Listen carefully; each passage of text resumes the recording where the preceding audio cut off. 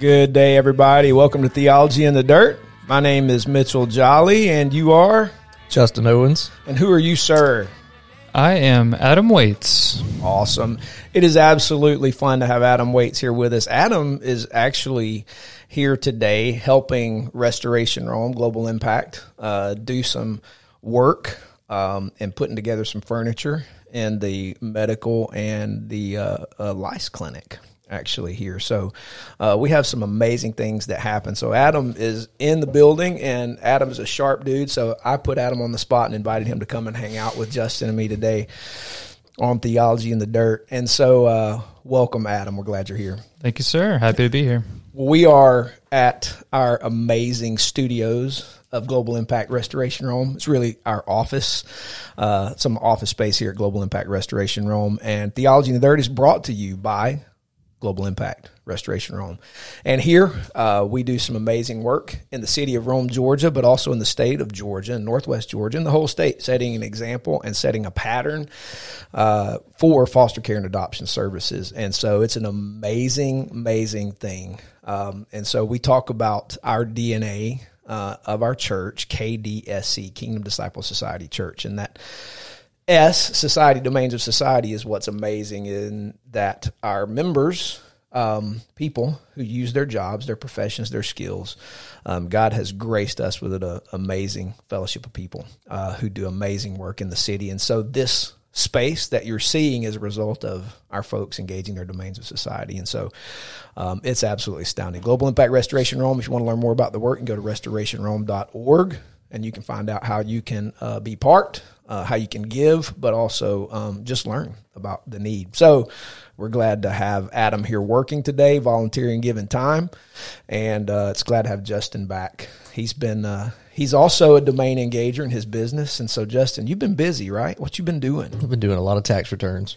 A lot of tax returns. I am thankful the deadline is passed. There you go. That's right. It's good to have you back here, and so glad we can get after it. So we're glad you guys are listening, and we begin our time today with our sports hot take. It's been a lot going on. So, Justin, you got us a sports hot take for Theology in the Dirt. Hey, sports, there's a theology behind sports. We have a podcast on that. So if you want to go back season 1, look at our take on sports. That's right. So my sports hot take is that Tennessee baseball will win the College World Series.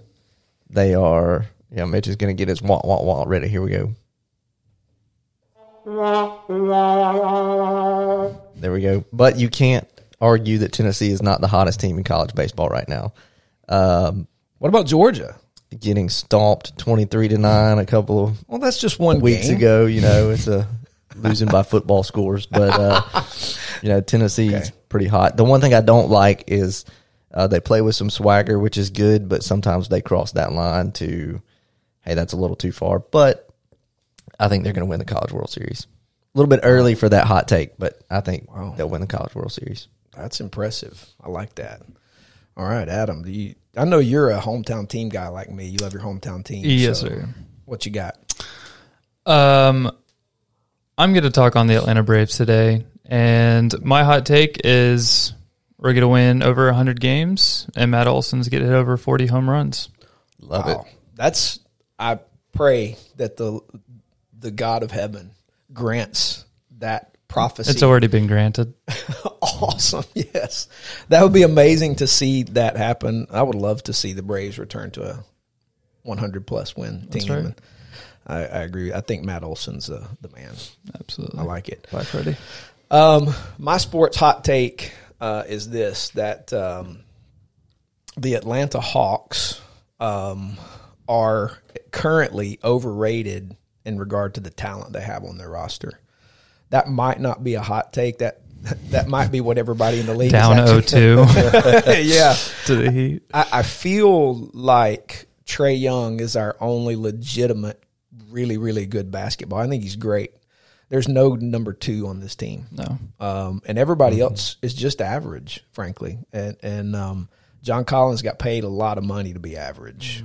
Mm-hmm. And that's the NBA, though, to some degree. And so I think the Hawks have overestimated what they have as talent on this team, and I don't know that maturity is going to help them currently. So I agree.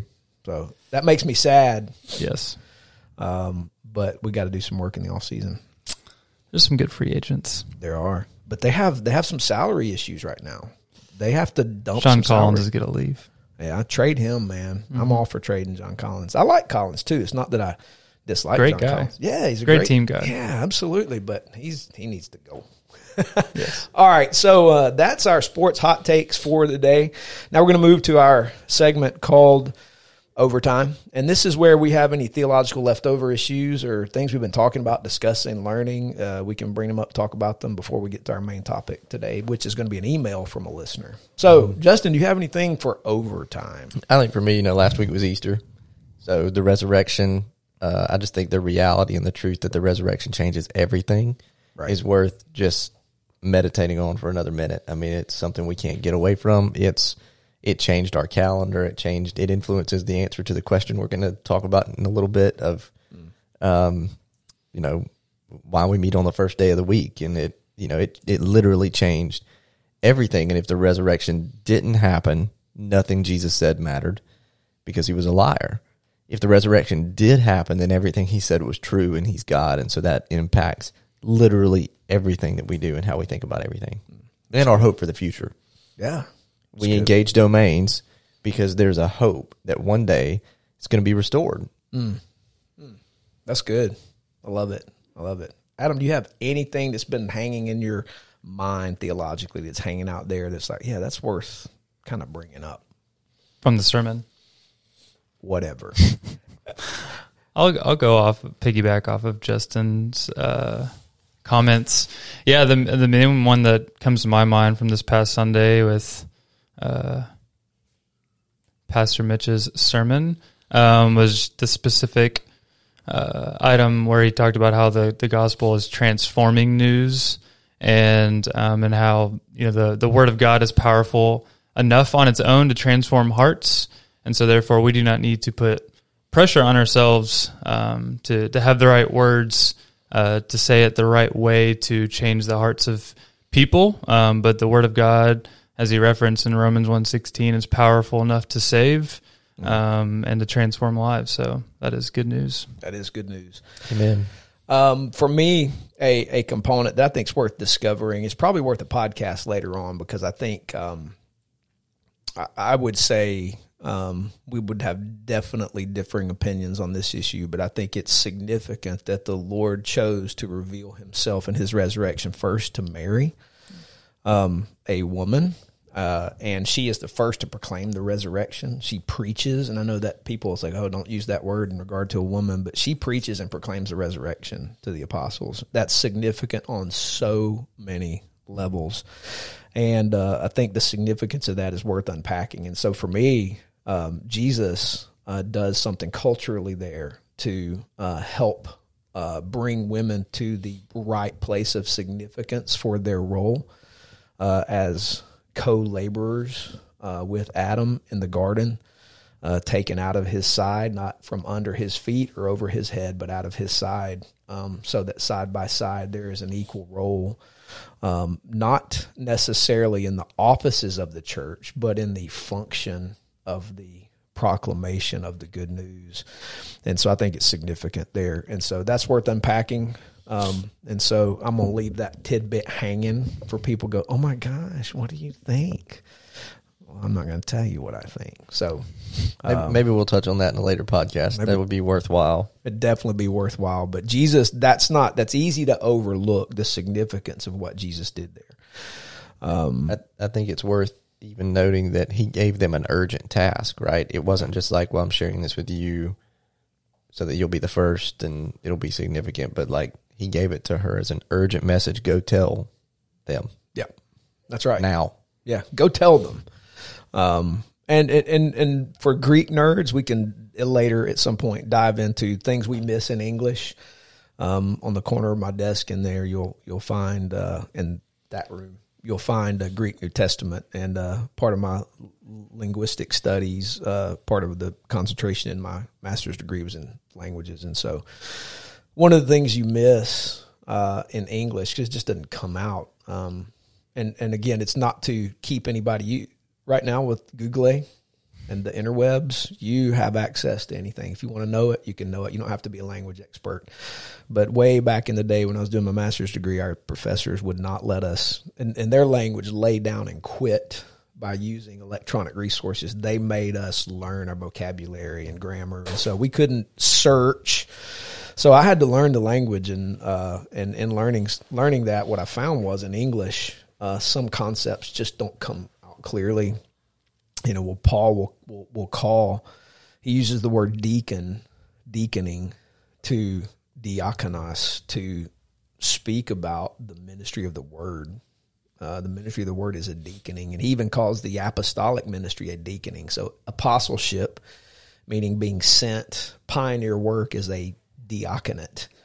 It's a function of service. And so we have a tendency to see ministries such as preaching, proclaiming, teaching, going first, setting a pattern as something other than service. Paul calls them services. It's a service. It's a ministry. And so it's worth unpacking that language sometimes. And so what we find in the particular language, preach, teach, we find in the language of the New Testament, that word preach is given, there's a task to be given to everybody. Everybody's called to preach. The question is, how does that get fulfilled in the life of the local church and in the mission field and in our city? So it's worth unpacking at some point. Yeah. So I took us down a road, but it's hanging in my mind. We'll come back to it. Love it. Absolutely.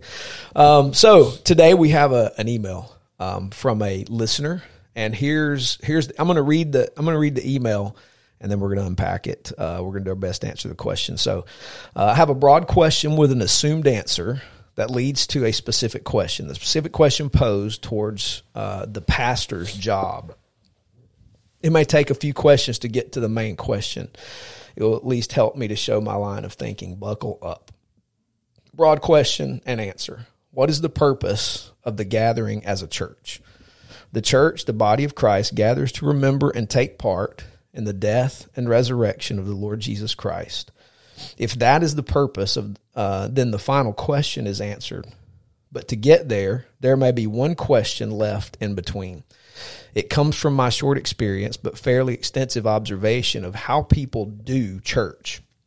Not my favorite way of mentioning the true glory of God's work through his people, but it is the only way I know to say it right now.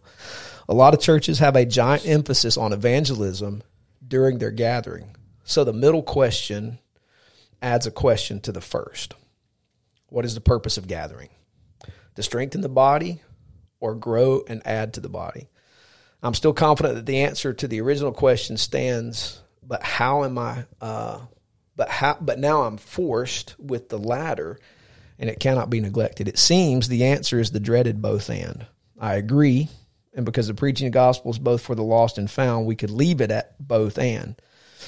If that is all, then tell me, but I'm not satisfied with that. All right, so I do not think my disdain comes from my struggle with thinking in a Platonic way. My displeasure comes from what that specific both and does to the rhythms of the church. The emphasis of evangelism during gatherings typically overrides the care of the body and always threatens the edification of the saints. It pushes them out of what I believe is the purpose of the church, taking the element, sitting under the instruction and care of the pastors, and fellowshipping with the rest of God's chosen people. It also makes Sunday the point of the Christian life. Everything revolves around Sunday morning. The gospel is and must be preached to all ears, especially to the ears we so often pray for, the deaf ears of the dead. But I do not think the focus of the gathering of the saints is the place to overlook the saints. Hoping I have not lost you yet, I'll ask a specific question posed to the pastor. If the purpose of gathering is both strengthen the body and add to the number, can you put a value on each task? If the thought is part of your preparation, please give a percentage of the focus is here. Example, 50 strengthening, 50 adding. Thank you, men, for everything you do, considering nobody knows 90+% of it. All right, so lots to unpack there. Lots to unpack there. So the specific question is, what is the pastor's job in considering edifying the saints, building up the saints, and evangelism?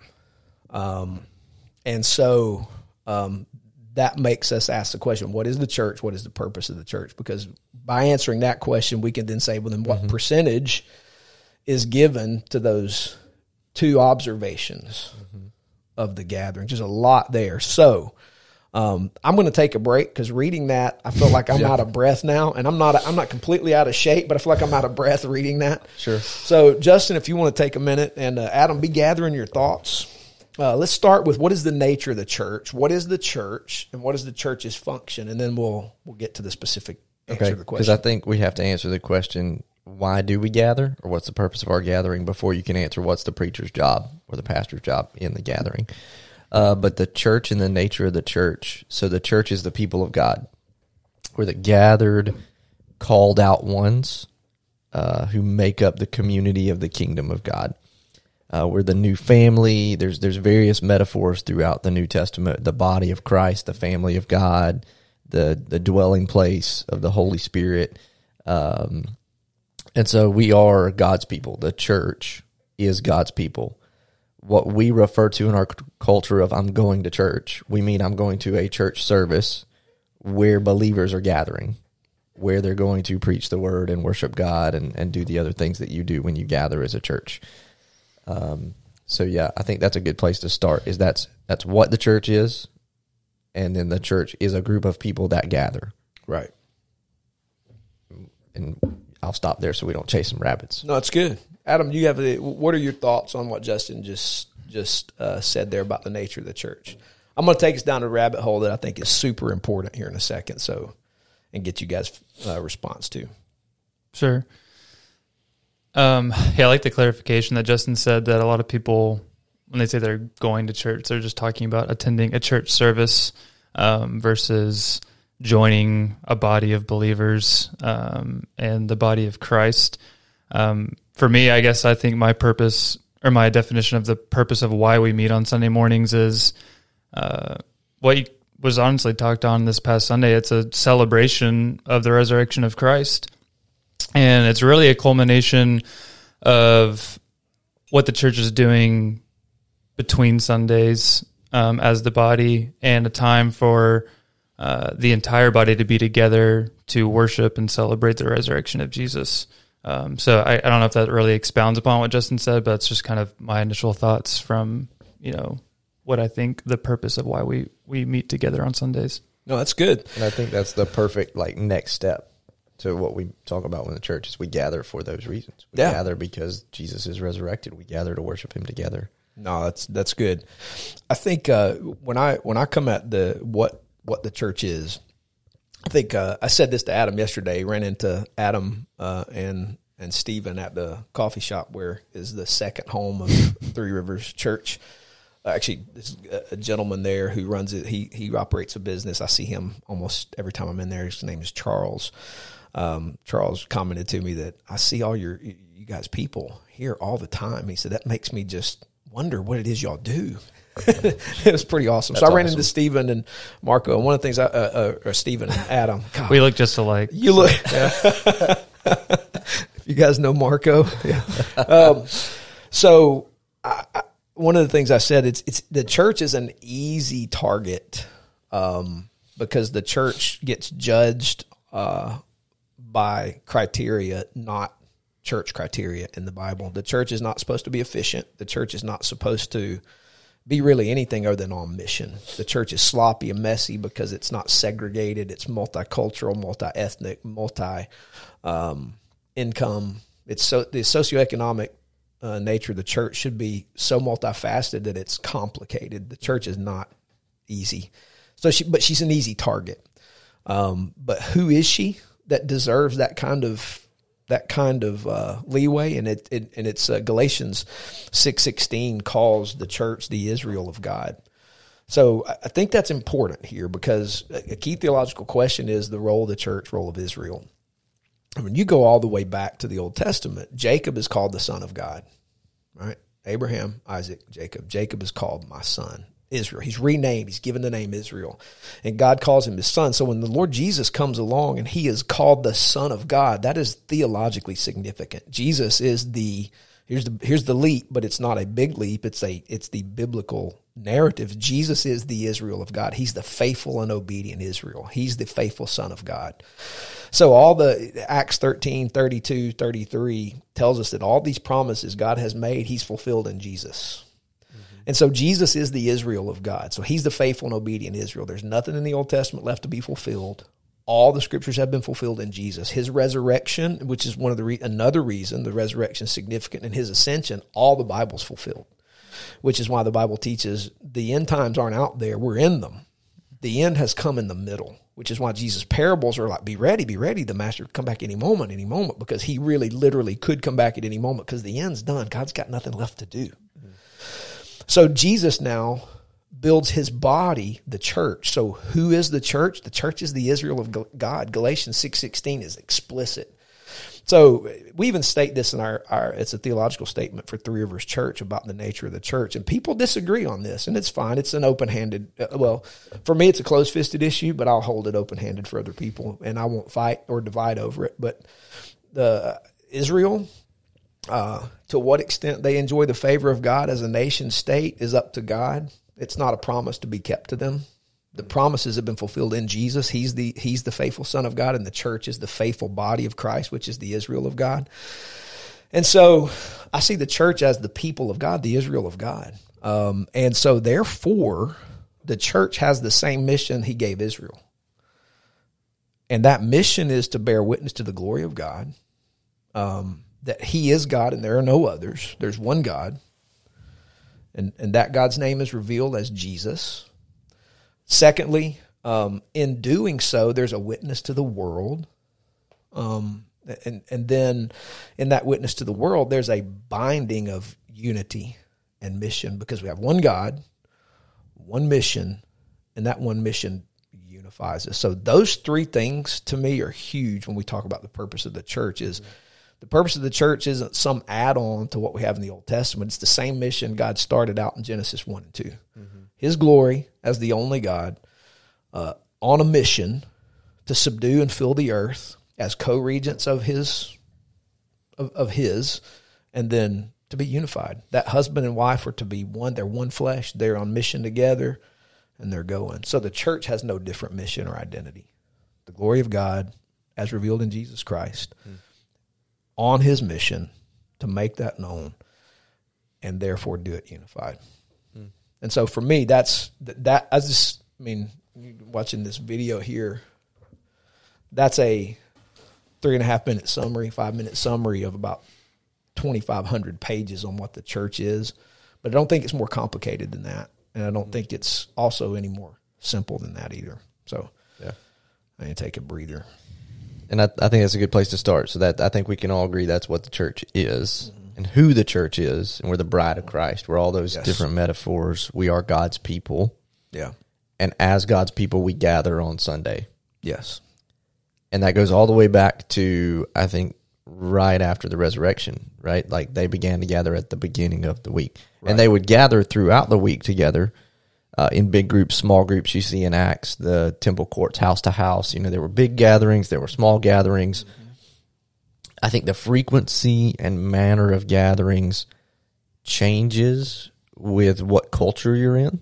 Right. And where you're at in the world and where you're at in time. Even since I was a kid, the rhythm of how frequent you gather, where you gather has shifted. From everybody does Sunday school to now most people do home groups, and those things can shift with time. Right. But the thing that hasn't shifted is the importance of gathering on Sunday. Yeah. All denominations, except for the Seventh-day Adventists, would gather on Sunday morning. Right. And we don't gather on the Sabbath. It's easy to confuse those two things, and I don't want to go down the rabbit hole of the Sabbath because that's not what this podcast is about. Right. But we don't gather to worship on the Sabbath. We gather to worship on the first day of the week. We gather on Resurrection Day. That's right. We gather because Jesus is alive. And that's the date that we gather. And thank you. Preach. And so I think that that's an important background to why. And I think the kind of the sub question here is who is gathering on Sunday? Because that dictates the preacher's job. Right? If that's the end question we're going to answer, who's gathering on Sunday? There you go. That's right. It's the saints. Right. So I don't want to jump all the way ahead. So I'll let you guys throw in other stuff. But I have a distinct passage from the Bible that I think influences how evangelism happens on Sunday and what the role is there. But I don't want to jump. Oh, I like it. Adam, what do you think? What do you think? The next question that I have, I guess, is like whose responsibility it is to evangelize. Because that's, I mean, I think we're maybe getting ahead of ourselves, but because, I mean, I don't have my Bibles handy because this is an impromptu interview. And we assume you have it memorized. That's right. That's, prerequisite. I'm still working through my reading plan, so I haven't memorized it all yet. But yeah, I don't know. I think the purpose of, I don't know, they're kind of like different questions. Like the purpose of us meeting is to remember and celebrate the resurrection of Jesus. And, I believe naturally going through Scripture, because it's all one story, is going to evangelize because it all points to Jesus. And so, and really the work of evangelism to me really is relational. And so that should be in between Sundays as the body is meeting in with other members of the body to equip us to go out and meet people that don't know Christ and are not a part of the body.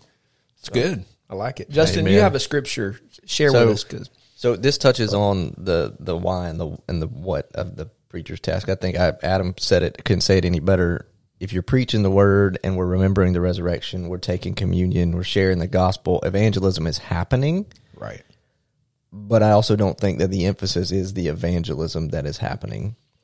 But Paul talks about to the Corinthian church, he's going through a section on spiritual gifts and prophecy and love and speaking in tongues. And then right before he goes into order, my Bible has a subheading, order in church gatherings, which those are not necessarily inspired and part of the text, but that's where he's going, is, having an orderly service. He says, if all are prophesying and some unbeliever or outsider comes in, he should be convicted by all and called to account by all, and the secrets of his hearts will be revealed. And as a result, he'll fall face down and worship God, proclaiming God really is among you.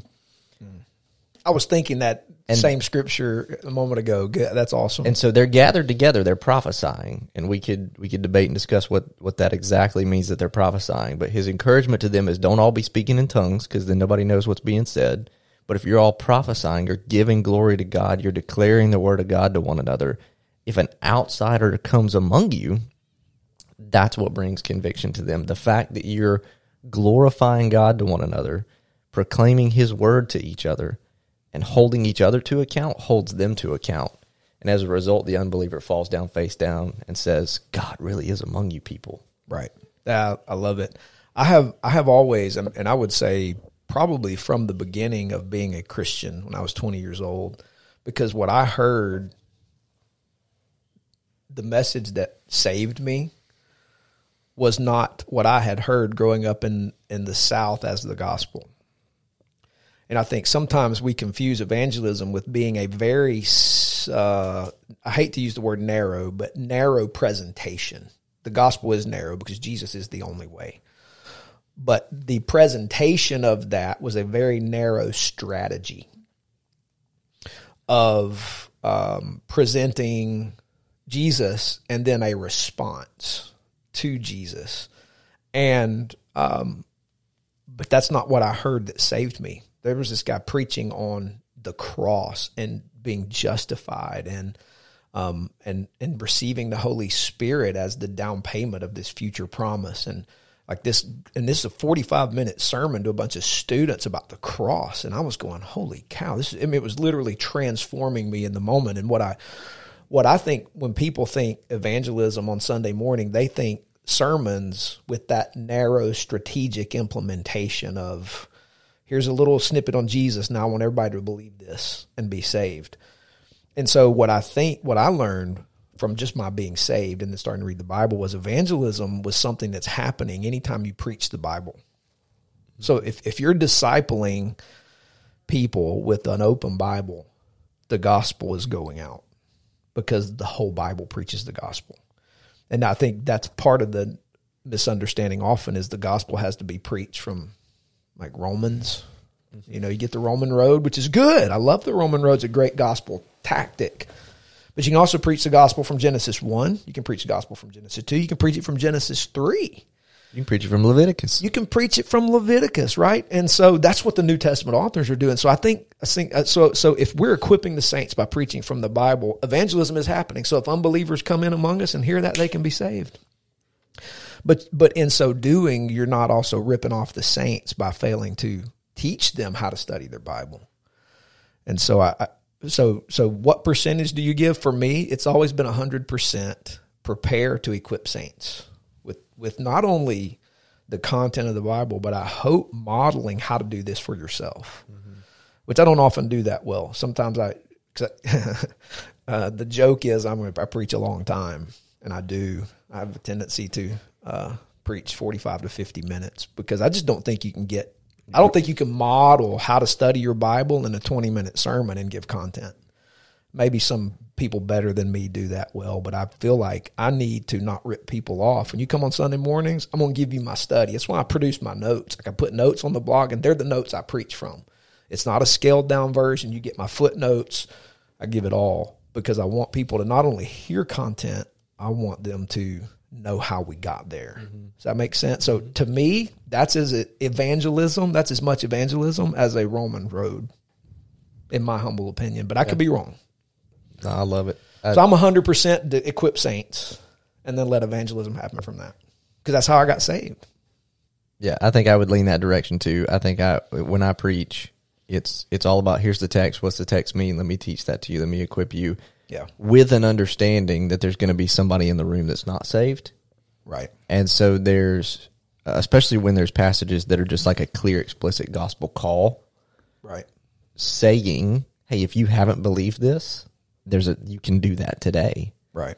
But it's not tailored towards the fact that there's unbelievers in the room. It's tailored to, and maybe there's a place on special Sundays where you realize like, hey, on Easter we're going to be flooded with people who may or may not believe. Right. And the message it's about the resurrection. It's about the cross, right? There's a lot more easy, explicit gospel evangelism taking place. Like people usually think of it when they think of that word. Right. But yeah, when I preach, I'm equipping the people that are here that are believers. Yeah. Well, I think there's such a specific conversation around evangelism and it being, on Sundays and explicitly around like the Romans Road type thing, because the body is looking for the pastor, to preach the gospel and save the people that don't know Christ that they bring on Sunday mornings versus spending time with them and discipling them and inviting them into their homes and building a relationship to share the gospel in the way that they live their lives,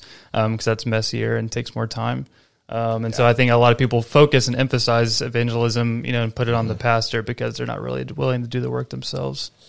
I think that's that's huge. It's easier to invite people to church, which is not wrong. Invite them to come to church. Definitely not. But it is also messier, like you said, and I think you guys do this well, actually, to brag on you. You guys invite people into your home. You go play basketball.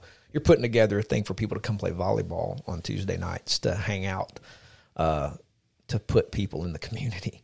And so, but that's messier. It takes more time. It's harder to quantify. Yeah. It's harder to measure. Yeah, you can't measure that, right? You can't check that off on our GBC ACP report, like gospel presentations. Well, I don't know, because Adam's out there like 7 days a week. I don't know who all he shared the gospel with, and I ain't going to ask him to take time to write it down because that's time he can be sharing the gospel with people. So, no, right? You can't quantify that. And so, if we're saints all filled with the Spirit, then we all have a task of evangelism. Well, what's that church you mentioned yesterday when you met with Stephen and I that has church 7 days a week? And the purpose of it is to be equipped to go out and do their duties as saints. This is a church in Indonesia, and I'll be careful because this podcast is listened to in some crazy places around the world, so I'm not going to tell names, but this is a church where they gather, or they have gatherings 7 days a week, so that if people need equipping, they can come and be part of a worship service and hear the word taught. Because when they leave, they go back to the village where they're persecuted and where they may die for the faith, and they need equipping for death. They need to be reminded death is okay, You're going to be with Jesus when you die, so don't be afraid to die. There's a brother there who has been resurrected to life from being killed. And when he saw the Lord told him, it's not your time, and the Lord sent him back, raised him from the dead. And his single message to the church there is, don't fear death. That's the Lord told him, I want you to go preach, but you have a single message, don't fear death. And that's his sermon, don't fear death. And so they're equipping. I know this brother. This is real. This isn't missionary makeup story to kind of guilt people into doing missions. This is real. I know who this brother is, and so it's evangelism happens in the village, life on life, village on village, and they come for the gathering in the place where they gather to be equipped to go back and die. Right. And we don't like to hear that stuff here because that don't sell. It's not sweet little children's ministry. It's not youth ministry. It's not nice little come and get your spiritual high ministry. It's like, be prepared to go die for Jesus because it's worth it. Is that the message in the children's ministry? Yeah, that's Radical Kids curriculum. No. That's real radical life, kids. That's real radical life. That's real radical kids, right? It's and so that's the kind of stuff. When I start telling those stories, I lose my American lens and I get fired up because we're so afraid to do something where I don't get a product for it. We're so afraid of a Christianity that's not, if I lose everything, I gain. Yeah. We just don't want that. It doesn't sell. Nobody comes to that. It's not pretty. My friend Al Martinello says it's not sexy. And so nobody wants that here in America. Some people do, not nobody. But yeah, by and large. Yeah. Well, where we're going to be this summer, we're taking brothers and sisters over to work with our brothers and sisters over in a mountainous region in a part of the world where the gospel's rare. But there's nothing to have there except Jesus. And they may die for Jesus, and that's okay. Mm-hmm. And for them, what they give up to meet together, I'm talking 6 to 8 hours to try to get together once in a blue moon. We can get together anytime we want. We take it for granted, right? Yeah. And this one brother is hitting me up on Messenger on Facebook because he heard I'm going to be there, and he wants me to come and our team to have dinner with he and his wife. And so we're trying to work that out in our schedule to get by and have dinner with this brother because he'll be the only brother in this village. Mm-hmm. And so when this stuff happens to me, I'm like, listen, I just forget all of y'all. I'm moving there because they want Jesus and they want to gather for encouragement to go share the gospel. Mm. And then we have the luxury of debating whether or not that's doable. We complain the sermon's too long. Yeah, we complain. You preach too long, man. That's right. Yeah. But if the purpose is equipping, a little bit of length is okay. Yeah. And the frequency of gathering and the importance of gathering changes. Like it really does shift your priorities. Yes. And that's where the rubber really meets the road, makes people uncomfortable. Like if that's really the purpose of our gathering, right, is to be equipped to love one another, to spur one another on, to do all those one another's of the New Testament, then our lives got to revolve around somehow, some manner being together. That's right. And that's going to displace other things in our schedules so that we're there. Yeah.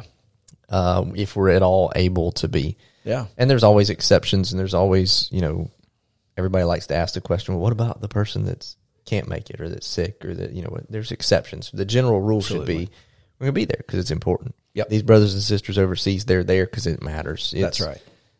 I don't live on bread alone. I live on the word. That's right. And the tactics of how you gather, sure. All of it. It's like, which one? Yeah. Yeah, all of it all the time. It's not just the corporate gathering we come to Central Place or the small group gathering or the micro gatherings from the small groups. Adam and I were talking about that this morning. It's like even from the small group, the discipling happened person to person in that. That's all of it. Yes. The answer is yes. Yes, all of it. Yes. And it becomes a priority because the person to person in the group, and then the group coming together, celebrating, all that's the model in the New Testament. So the answer is yes. In Hebrews 10:25, you neglect none of it. Yeah. You do it all. And in doing that for the glory of God, there is an evangelistic nature to it. So it's not so much a both and as much as it is a yeah. Yeah. Mm-hmm. Be on mission, teach the glory of God from the whole Bible, and let the Lord save people. Yep. And all of this influences our strategies and tactics as a church, right? That's how we approach Sunday morning. That's why our life groups are modeled and function the way that they function. And that's why we believe every believer is the evangelist. Yes. Right? You're going to lead your friend to Jesus better than I'm going to lead your friend to Jesus. Right. Right? You're opening your home. You're being their friend. You're modeling day-to-day life of what it looks like to follow Jesus. Right. Is going to be so much more impactful than, hey, come here, Mitch, because he's a good talker. And he's going to tell you about Jesus, right? And there was a time and a season where that was a very effective in our country, of the seeker-sensitive, invite them to church, and that's the primary mode in place of evangelism. But that also has to work itself out in different strategies and tactics of how do you equip the saints. Right. So if the primary focus of Sunday morning is going to be evangelism, your small group life has to look way different. Yeah, because you can't just study the seeker-sensitive message that's preached. You have to study the deep word in your small groups, and you have to have teachers that are equipped to do that. So, I mean, it influences the strategies and tactics of how the whole church functions, and that's why we function the way we function, because we approach it from a Sunday morning, equip the saints. Right. The revivalist model that typically gets practiced, that I think that our friend was responding to and experiencing in church life, is a down-the-stream version of what happened in the 1800s and the early 1900s through the Billy Graham time. What people don't realize historically is the Whitfields, the Wesleys, and the Billy Grahams weren't just preachers. They attacked social issues. I mean, the Wesleys were ardent abolitionists. And so they worked behind the scenes in the fabric of society, and they had a ministry apart from standing up and preaching the Bible. So when they did stand up and preach a simple gospel message, people were going, okay, let me hear what you have to say. Now, Whitfield's a little bit stickier situation, but Billy Graham, what most people don't know about Billy Graham is that he didn't just have crusades and people show up. Billy Graham was working behind the scenes in some pretty places. Like I don't have liberty to share here because of privileged information. I know this guy was working at a government level in the lives of people, serving people, ministering and counseling. Nobody ever saw us. When he stood up on a stage, the reason people in high positions listened to him because what he did in the dark behind closed doors matched the message coming out of his mouth. Mm-hmm. And so today, often, unfortunately, some of us in ministry it's just maintaining an organization. There's not a community presence. And because there's no community presence, we think, well, just got to get people there to hear the good preacher. I'm like, no. You share the gospel. You preach the good news. And let's all of us have some kind of community presence. Let's get in your restoration Rome. Get in your global impact. Get around the world. Which is, listen, I'm going to get on my soapbox, but this is why we're different. This is why our vision matters, is because I'm not willing to sell that out just to get big. Because we could get a place, we could have kicking music, we can preach for 20 minutes, and we have 1,000 people show up. But will the nations be affected? Will there be more foster kids ministered to? Probably not. And I'm not interested in that personally. So I'm interested in the glory of God, the mission of the church, being all nations, starting with all nations. By the way, it's all nations. It's not start with your city. Right. This is where I get in trouble with our local pastors. It's like, well, what do we want to do together? I'm like, let's start with the world. Come on, let's go. I'll take you to Afghanistan, Turkey, India. Let's go. We got to work our city first. That's not what the Bible says. God starts with the world and works back into the city. That matters to me. Yeah. So you start with the world. Thank you, Bob Roberts, for that. Start with the world, get your city. Yep. Start with your city. You probably never leave your city. That's exactly right. Yep. I'm going to shut up now because I will probably get in trouble. We've deviated from the question. Yeah. Because it leads to other fun places. It leads to other fun places. That's right. So it's time for some closing thoughts. And so Justin, let you go first. Adam, let you go second. Then we'll get ready to say goodbye to our listeners for this number 45 episode of Theology in the Dirt. So I think we answered the question pretty well, but just to summarize it, I think we would say the church is the people of God. The church gathers for the corporate worship, remembering the resurrection, as Adam has pointed out clearly to us multiple times, and equipping the saints for the work of ministry. And as those things happen, evangelism happens, but the preacher's primary task is the equipping of the saints for the work of ministry, caring for the saints, ministering to the needs of the saints, and sending them out on mission. Good. I don't know how to come behind that. Summarized it pretty well. He did. I mean, I literally have nothing to add to that specifically because that's everything that I would have said. The only concluding thought I would have is just for everybody to evaluate your heart before coming to church on Sunday and really ask yourself why you're coming and what the purposes of you meeting there is. It's good. I love it. I love it. Well, guys, I'm going to let that be the last word because you guys said it really well. And I'm exceptionally grateful for you guys. I love Theology in the Dirt because for all manner of reasons, but one is it's not just professional theologians sitting around having professional conversation. We all have stuff to do. We're in a place where ministry's happening. You're about to go put together some stuff that kids will be ministered to by. And so our theology is not just in the ivory tower, it's working right here. And so we actually have work to do. We got to get after it. So you guys did awesome. Adam, thanks for being put on the spot and hanging out with us today. It was awesome. Justin, good to have you back. Guys, thanks for listening to Theology in the Dirt. If you have any questions you'd like us to answer, you can email them at theologyinthedirt@gmail.com. Go check out restorationrome.org and check out the cool work. Until next time, out.